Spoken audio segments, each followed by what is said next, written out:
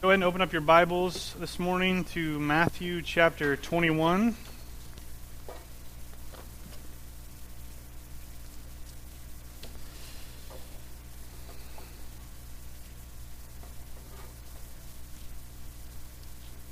And just so you all know that there's someone out there that feels a little bit of your pain, this week I had a conference call with a friend who's a pastor in Texas, and we haven't caught up in a while. It's been about 4 or 5 months, and he asked me what chapter we were in Matthew, and I told him, and he said, so I've only missed like one chapter.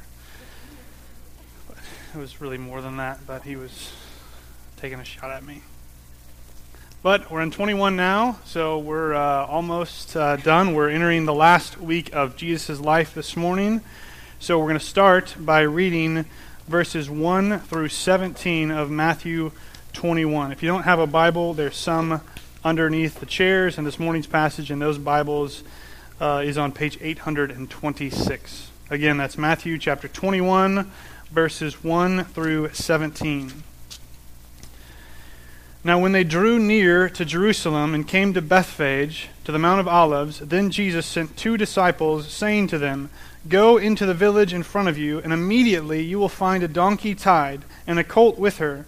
Untie them and bring them to me. If anyone says anything to you, you shall say, The Lord needs them, and he will send them at once. This took place to fulfill what was spoken by the prophet, saying, Say to the daughter of Zion, Behold, your king is coming to you, humble and mounted on a donkey, on a colt, the foal of a beast of burden. The disciples went and did as Jesus had directed them. Then they brought the donkey and the colt and put on them their cloaks, and he sat on them. Most of the crowd spread their cloaks on the road, and others cut branches from the trees and spread them on the road. And the crowds that went before him and that followed him were shouting, Hosanna to the Son of David. Blessed is he who comes in the name of the Lord. Hosanna in the highest. And when he entered Jerusalem, the whole city was stirred up, saying, Who is this? And the crowd said, This is the prophet Jesus from Nazareth of Galilee. And Jesus entered the temple and drove out all who sold and bought in the temple, and he overturned the tables of the money changers and the seats of those who sold pigeons.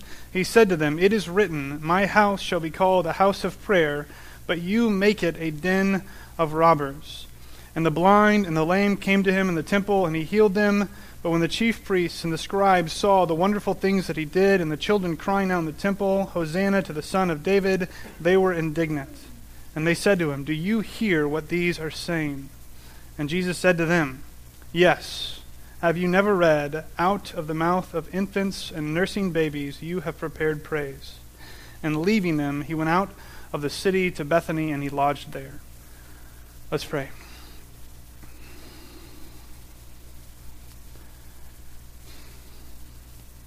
Father, we thank you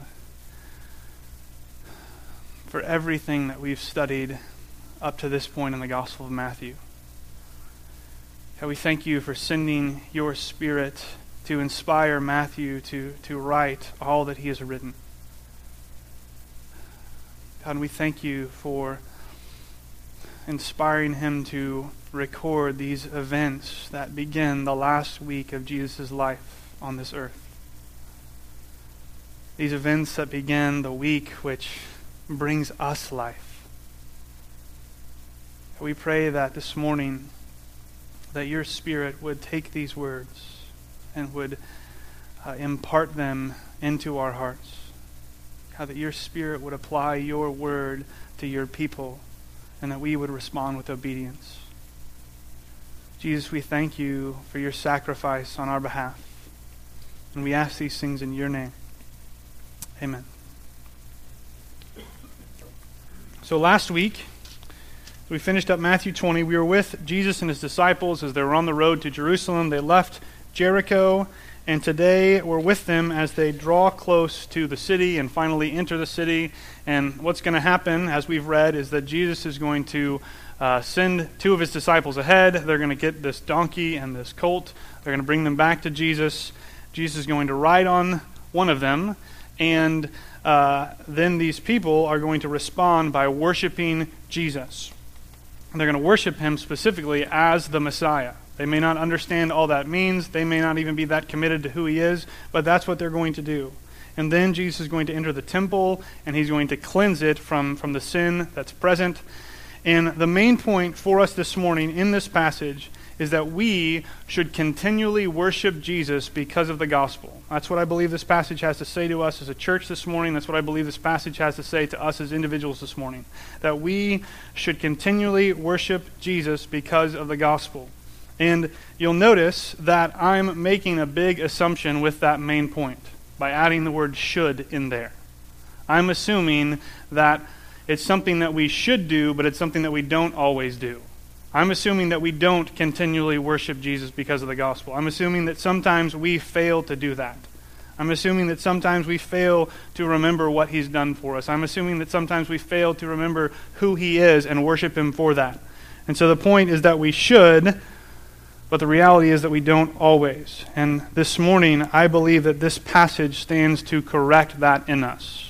To help make us and transform us into people who are that type of people, who do continually worship him because of the gospel. So let's look closer at this passage, and we're going to see that come out. In verses 1 through 3 of this passage, where Jesus is kind of setting the stage for what's going to happen, what we do is we come face to face with Jesus' omniscience and his sovereignty. Jesus' omniscience is just a fancy word that means that he is all-knowing. It means that because Jesus is God, he knows everything. Sovereignty is a fancy word that means he's in control of everything. So because Jesus is God, he is in control of everything in creation, from the biggest details to the smallest details. Jesus is in control of everything, and he knows everything. And that's what we see happening here, because they're drawing near to the city, and he takes these two guys aside, and he says, hey, go up there, and as soon as you come into the city, you're going to find a donkey. Donkey's going to be tied up, and you're going to take that donkey. Jesus knows what's ahead. He knows where this donkey is, and then he knows exactly what these two disciples need to say to that person's owner if they ask, in order to get them to take the donkey with them. So Jesus here is showing that he knows what's going on, and he's showing that he is in control of everything. Now, I know that a lot of you are Star Wars fans, so don't understand this phrase as some sort of Jedi mind trick that the disciples pull on this donkey owner. They're saying this because Jesus told them to say it. They don't have the power, he does. He's the one who is in control of circumstances, and he's showing that by what he does here. What we also see is that Jesus, by sending the disciples ahead to get this donkey and this colt and bring it back to him, is he's setting the stage for what's going to happen. What happens on the road to Jerusalem isn't some random event. It doesn't come about by chance. It comes about because that's what Jesus had planned would happen. He sent them to get the donkey so that he could enter the city in fulfillment of prophecy. Now, obviously, in the passage, we see his omniscience and his sovereignty coming into play by the events that happen. But we should also think about what they mean for our lives. What does it mean for us that Jesus is all-knowing? What does it mean for us that Jesus is sovereign? And obviously, if Jesus knows every single detail of my life, and Jesus knows every single detail of your life, and he's in control of everything, then his omniscience and his sovereignty impacts everything. But we can't talk about everything, so we're going to talk about a few things. The first thing that I think we should realize is that because Jesus knows everything, even the fact that there's a donkey in this town ahead that's tied to this post, he knows all of our past, all of our present, all of our future. He knows everything about us. And that's, at least to me, a little worrying, because I know that as we relate to one another as people, I don't want you to know everything about me. I don't want you to know everything that I've ever done. I don't want you to know all of my past, and you probably don't want me to know everything about you. We like secrets. We don't like to feel like our guard is taken down by someone else and they know everything about us. And the reason why is because we're afraid that if they know everything about us, then they won't accept us. We're afraid that they'll judge us or condemn us. But what we see in the gospel is the exact opposite of that. We see that Jesus is this perfect God who knows all of our past. He knows the things that we don't want anyone else to know, and he still accepts us because of the grace he's shown us through the cross. And so the fact that Jesus is all-knowing shouldn't concern us. It shouldn't worry us. It should encourage us because we're accepted even though he knows everything about us. And as we move forward in our lives and continue to fail and continue to fall short of his standard, we can be encouraged by the fact that he knows our future too, and he still accepts us. The second thing is, as we think about the fact that he's in control of everything, some people, when they hear that, they think, why would we want to serve a God who enslaves his people, who controls every area of our lives? And, that would be a valid point if God wasn't who he is. But since we know he cares for us, since we know that we're adopted as his sons and daughters, it should be encouraging to us that he is in control of everything. Because just like, me as a parent for my daughters want to protect them from as much as I can and to set them up in life so that they can succeed, I know that God, as my Father, cares for me, and so he's controlling circumstances around me. And so even though that sometimes things might not look like they're going well, even though I may not know how this bill is going to get paid, I know that there's a Father who loves me and who accepts me because of Christ, and he's in control of that, and I'm not. The third thing, as we think about worship, specifically in the context of this passage, I think the fact that Jesus knows everything should impact the way we worship him. If it doesn't, then we're probably not worshiping him rightly. He knows what we think, and he knows what we don't think. And so when we think about how that connects to what we do in worship, I think we should think about it in two different contexts. The first one would be corporate worship. When we're here together as a body worshiping God for what Jesus has done for us, God knows what we think, and he knows what we don't think. So first of all, he knows every thought that enters our mind. He knows whether we're thinking about lunch, or whether we're thinking about the fight we had with our spouse this morning before church, or whether we're thinking about what we did last week. He knows what's going through our head as we sing these songs. He knows whether we mean what we sing or not. He knows whether we believe what we sing or not. And I think that a lot of times we get too comfortable in worship and we just sing these songs because, Neil throws them up there on the slides, the words are there, they're playing the song. We've got to sing along or people will think we're weird. But some of these lines, like we just sang in this last song, this line, "My Jesus, I love thee, I know that thou art mine, for thee all the follies of sin I resign.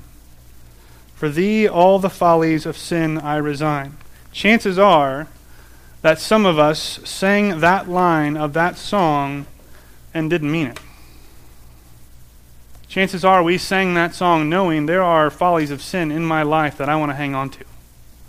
There's stuff that I don't want to get rid of. There's sin this week that I know I'm going to give into because I gave into it last week. Now, obviously, I'm not saying that unless we're completely perfect, we can't sing that line, because if that's the case, then, we should probably just not have worship. But what I'm saying is that if we sing that line and we don't at least desire it to be true of us, then we're lying. And God knows that we're singing that falsely. He knows what's going on in our head and what's going on in our heart when we worship him. The other context that we should think about that in is in our functional worship, day to day.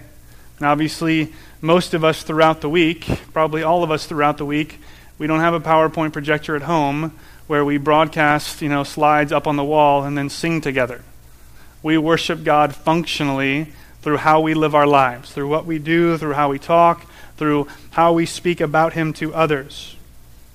And throughout the week, God knows, just like he does on Sunday mornings, he knows what we think and what we don't think. He knows how often we think about him, and he knows how often we don't think about him. He knows whether we worship something else or whether we worship him. He knows what satisfies us. He knows what we desire. He knows what we yearn for. He knows what we fill our time with. And so when we think about how we worship him on Sunday mornings, and when we think about how we worship him throughout the week, the fact that he knows us and knows everything about us should impact the way we worship him. We shouldn't try to hide it. Jesus is all-knowing and he's in control, and that should affect the way we praise him. In verses 4 and 5, we get the explanation for what's going on here. Matthew tells us, this took place to fulfill what was spoken by the prophet. And then he quotes this chunk from Zechariah. It's actually introduced by a quote from Isaiah, but it's the Zechariah part that's important. And what's going on in Zechariah 9:9, where this verse comes from, is it's looking forward to the day when the Messiah would come back to Jerusalem. And Zechariah is prophesying that one day God's promised king is going to come, he's going to rule over his people, and he's going to enter the city in this way. Your king is coming to you, he's going to be humble, he's mounted on a donkey, on a colt, the foal of a beast of burden. So that's how Zechariah said the Messiah would come to Jerusalem, and what we're seeing happening is Jesus fulfilling that prophecy. And it's not just some random event. Jesus is intentionally doing these things so he can fulfill that prophecy. And I don't know about you, but this has always seemed very strange to me. Because, Jesus is this all-knowing, all-powerful king who's entering this city, and he does it on a donkey. Is that strange to anyone else, or is that just me? Because to us, right, donkeys aren't these majestic creatures. They're kind of weak and not really used for a lot of noble tasks. The other night after the softball game, me and some guys went and saw Man of Steel. And if in the middle of the movie, when Superman was going into battle, if he just comes down the road on a donkey, we would have been very upset with the plot of the movie. Because that's just not how Superman rolls, right? And it's odd that Jesus would do that. Because when I picture a king, when I picture a ruler going into a city triumphantly, like what Jesus is doing here, I don't picture him on a donkey. I picture him on a horse or a chariot or anything other than that. But what's interesting is that this wasn't all that uncommon. In the ancient world, rulers did ride on donkeys, but only at specific times. Rulers would only enter their city or ride to a city on a donkey when it was at a time of peace. Whenever it was a time of war, they would always ride on a horse or some other more capable creature. And so what we see here is Jesus entering the city with this kind of backdrop of peace. And I don't think everybody here got that. They didn't all understand what was going on, because that's not what they were expecting him to do. Right? The Jews, even as they're praising Jesus, are expecting the Son of David to come into the city and overthrow the Romans. They're expecting him to come and bring war with him. But he's not doing that. He's doing the exact opposite of that. He's coming to bring peace. And they miss that. But, what he's doing, when we think about it, when we think about how Jesus is bringing peace at this time, he's bringing peace in the sense that he's ending a war. Right? He's coming to reconcile us with God. He's not coming to do what these people expect. He's not coming to overthrow the enemy that they wanted him to overthrow, but he's coming to overthrow the enemy that they needed him to overthrow, that we needed him to overthrow. He's coming to conquer sin, death, and Satan, and so he comes in peace because he's bringing peace with him. He's ending our hostility with God and reconciling us with him through the cross. And I think that that's really cool, and it's much better than just thinking about him riding on a donkey. The crowds respond with worship. Wait, I'm getting ahead of myself. Before we get there, look at how the disciples respond to what Jesus says. Jesus says, go in the city, get a donkey. And I think that we would normally expect the disciples to find this strange, but the disciples have been with Jesus long enough to know, just do what he says. And the odd thing is that's what they do. Look at verse 6. The disciples went and did as Jesus had directed them. The disciples went and did as Jesus had directed them. This should probably be the most convicting verse to us in the passage. The disciples went and did as Jesus had directed them. Jesus says, go do this. They may not have understood it.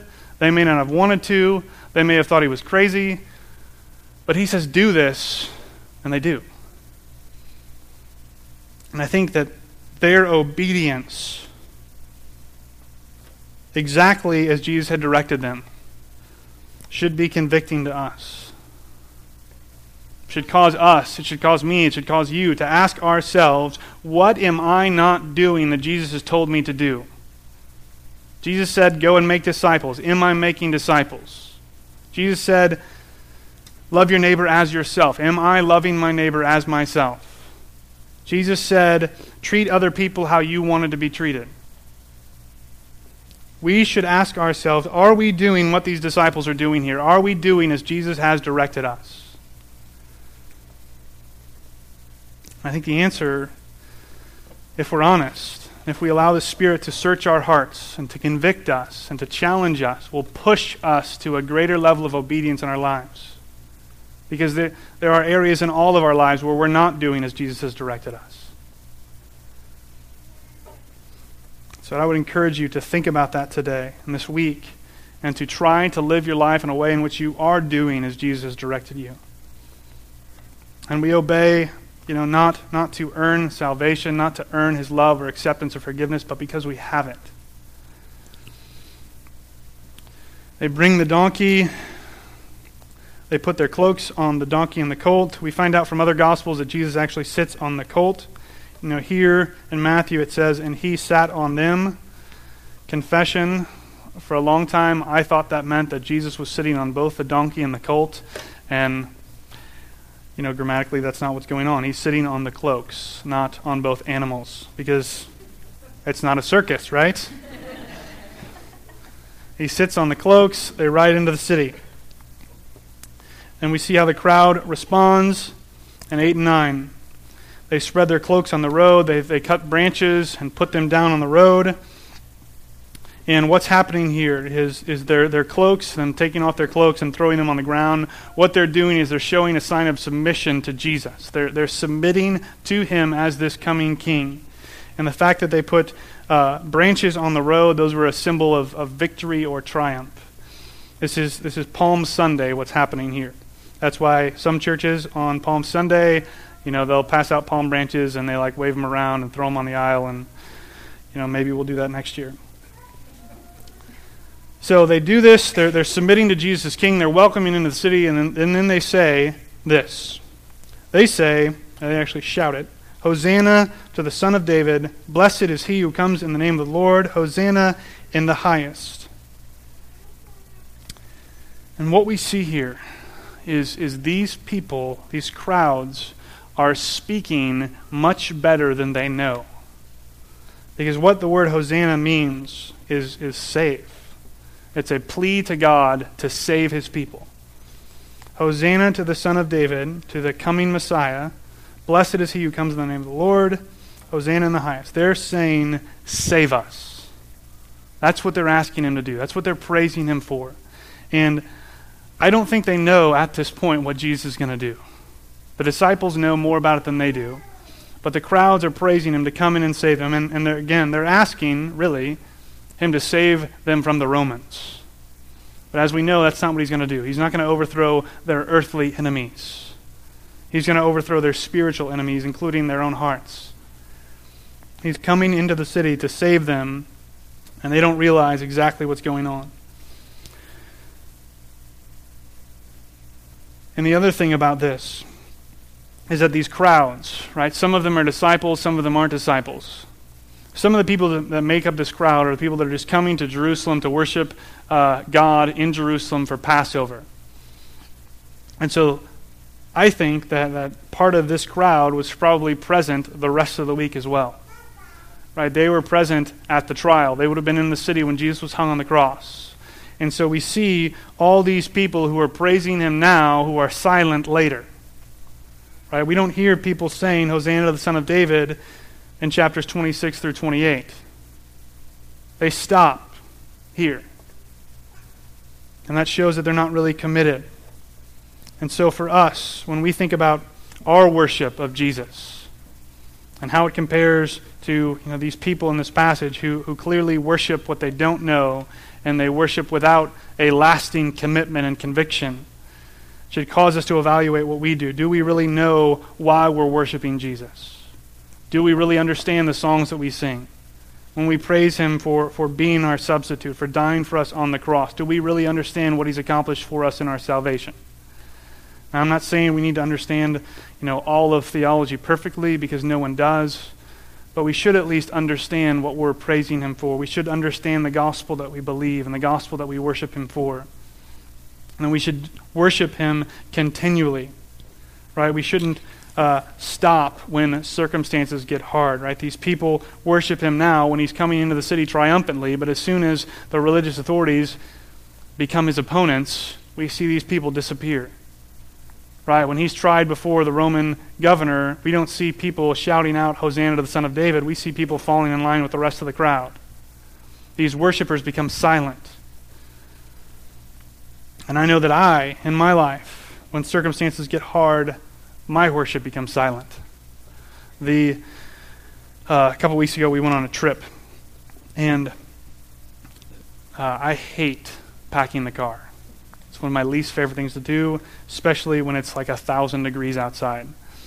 So we're packing the car, I'm packing the car, carrying all these bags out, and we're about ready to leave, and I'm sure some of you men can relate to this, but when the car is almost full, it seems like packing, instead of big suitcases, becomes here's this little Walmart bag filled up with 3 things, here's this little Walmart bag filled up with 3 things, and then there's like 80 of those.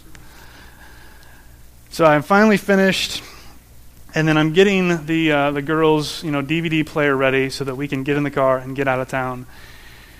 And I realize that I've moved one of the seats, to kind of stow it underneath for more packing room somewhere in the process, so there's no place to put the DVD player.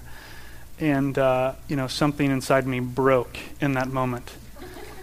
And I don't remember exactly what popped into my head, but I know for certain it was not "Hosanna to the Son of David." It was, "I'm going to strangle someone in this moment." And, that's a kind of ridiculous example. But the reality is that when stress happens, or worry happens, or, kids are disobedient, or spouses are frustrating, or drivers on the road are irritating, when circumstances in life become difficult, our worship stops. We don't praise him in those moments. We sin instead. Our response should be a heartfelt, worshipful plea. It should be "Hosanna to the Son of David." It should be, "Jesus, save me in this moment. Help me to respond rightly." Jesus has delivered us, and that should be reason enough to worship him.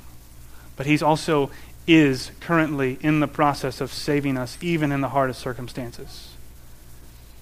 And so when we leave this place and real life happens and situations get difficult, use those this week as opportunities to praise him for who he is and for what he's done and for what he is doing in your life, instead of opportunities to reject him and sin. Verse 10 and 11, we see how the city responds, right? So the disciples obey, the crowds worship him, and then they get near the city, and Matthew tells us the whole city was stirred up, saying, "Who is this?" And the crowd say, "This is the prophet Jesus from Nazareth." I think the question for us here is, do we want to be people who tell other people about Jesus? And do we want to be people who are better than we are now at telling people about Jesus? Then hopefully the answer is yes, right? We want to tell other people about Jesus. We want to share the truth of the gospel with others. And I think that in light of this passage, if those things are true, then the answer for us should be that we need to become better worshipers of Jesus. Because what we see here is these people praising Jesus, and then the city sees that and they say, "Who is that guy? Who is that person that everyone's worshiping?" They're all responding this way to him. Why? Who is he? And I think that for us, as we become people who get better at worshiping Jesus throughout our lives and in circumstances that are hard, when we do those things and when people see us do those things, they're going to come to us with questions like this. They're going to say, "Who is Jesus?" You worship him even when you're ready to kill someone because your car packing is horrible. You worship him even when your boss yells at you. You worship him even when you have kids who are sick, or you can't pay your bills, or all these other things in your life happen and you still worship Jesus. Tell me why. I think that's what will happen if we do that. Because that's what we see happen here. The crowds want to know because he's worshipped. He just gets in the city, and in verses 12 through 17, he cleanses the temple. He goes in, he drives out all the money changers. He overturns the tables. He kicks out all the people who are selling stuff. And he says, "It is written, my house shall be called a house of prayer, but you make it a den of robbers." So a couple things here. The first thing is, I think that the way that we normally picture this passage and the way that it's normally taught is completely wrong. Maybe I'm the only one who thinks this, but the way I think this passage is normally pictured by us and the way it's normally taught is we picture Jesus going into the temple, and he enters the temple and he sees all this stuff, and then this kind of righteous indignation is stirred within him, and then he cleans everything out. Is that correct? How we normally think of it, how it's normally taught, right? And then, from that point, it becomes some sort of justification for a hypothetical, righteous indignation on our parts. Like when we see sin in the world, we can be like Jesus and get mad at it but not sin. As if that's possible. But the problem with that is, I don't think that's what's going on. Right? Because this whole day, up to this point, we haven't seen Jesus just randomly acting. Right? He knows there's a donkey in that city up ahead. He sends the two guys to get it, to bring it to him so he can ride on it into the city. He knows how the crowds are going to respond. He knows at this point, right, because he's sovereign, because he's omniscient, he knows what's going on in the temple. It's not like he shows up and he's surprised. Where did all these people come from? I didn't know that the one place of worship for me on earth was corrupted like this. I guess I should have come sooner. Jesus knows what's going on in the temple. And so when he shows up, it's not some spontaneous act of righteous indignation, it's planned. He walks in there with the plan to clean it out. And I think that's important. His actions are calculated. He's going there to clean out the sin that he knows is happening there. It's not righteous indignation. It's him revealing himself to his people as the one who needs to be worshipped by him. The second thing, and I wasn't going to do this because I thought it would be confusing, but we're going to try it anyway. This phrase that he quotes, "It is written, my house shall be called a house of prayer, but you make it a den of robbers." I don't like to do this, but I'm going to anyway, and so hopefully you'll just trust me. And I don't like to disagree with what the ESV has, because I like the ESV, and I don't want to say that it's wrong, but I think when they translate den of robbers, they're wrong. The word that's used there has another meaning, a more kind of overarching meaning of nationalistic rebels. So people who kind of stirred up fervor for the government, like Jewish rebels. And they were also sometimes robbers. That's why it means both things. And the reason why I think that's what's going on is because the rest of the quote, "My house shall be called a house of prayer." Does anybody know what's on the end of that? House of prayer for all nations. My house shall be called a house of prayer for all nations, but you make it a den of robbers, or a place for nationalistic fervor. And I think that what Jesus is correcting here He's not correcting the greed and the stealing that would have been going on with people changing money and selling things. I think what he's correcting there is the fact that it should have been a house of prayer for all nations, but instead it became this site for Jewish isolationism. And it's not a big point. It doesn't really affect the passage much, but I think that what Jesus is hinting at here is the fact that what's going on at the temple isn't how God is supposed to be worshipped. God is supposed to be worshipped by all nations, by all people. And the interesting thing is what happens next. The blind, the lame came to him in the temple. And here, the blind and the lame, they couldn't come into the inner part of the temple because they were unclean. They had to stay out in the court of the Gentiles. So Jesus here, he goes in, he cleans things out, and he doesn't go into the temple where the Jews are. He stays on the outside where these people are, and they come up to him, and he cleanses them. So he's cleansed the temple, now he cleanses these people because they're unclean, and he makes them clean. He heals them so that they can worship. Chief priests and the scribes, they see what's going on. They see the children crying out, and they're indignant. So it's not Jesus who's indignant in the passage. It's the chief priests, it's the scribes. They're mad because Jesus is accepting the praise of these children. The children say, Hosanna to the Son of David. And I think the reason why it's children here is because at this point, all the adults have gone quiet. Because the Jewish religious leaders are there. I think that you see the fact that kids don't have fear, they don't have shame, they don't worry about how those big guys in those fancy robes are going to think about me. And so the kids who saw their parents praising on the road are praising him here because of what he's doing. Right? He heals people. It's amazing. But other people are quiet.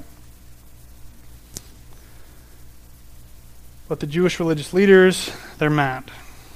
They're mad, and look at how Jesus responds. Jesus said to them, "Yes, have you never read?" First of all, he takes a little shot at them there by saying, "Don't you know your Bibles? Out of the mouth of infants and nursing babies you have prepared praise." What's interesting about this is Jesus quoting Psalm 8. So David writing to God. The you is God. Out of the mouth of infants and nursing babies you have prepared praise. And the logic is prepared praise for yourself.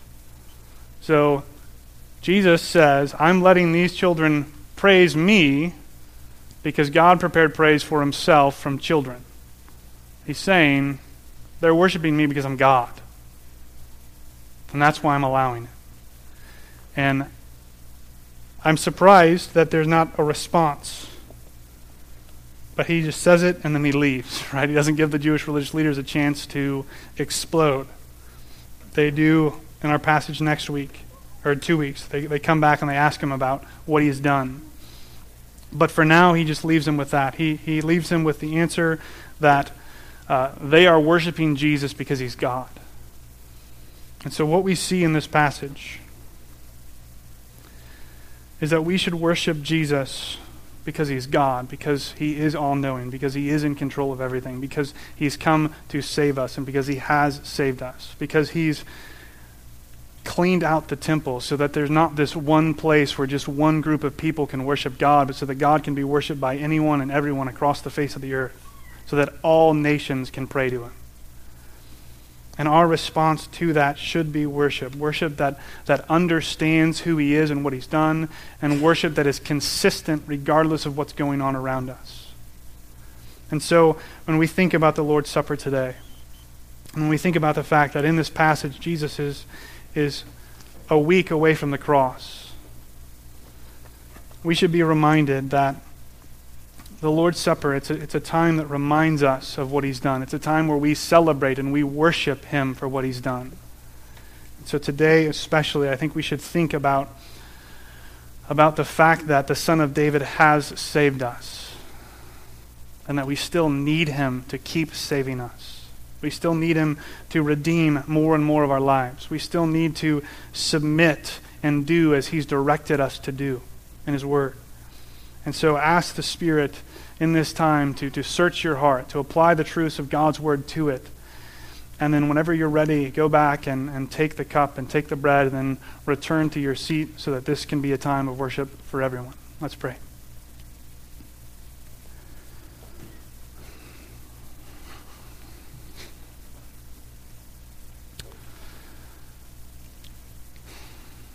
Father, we thank you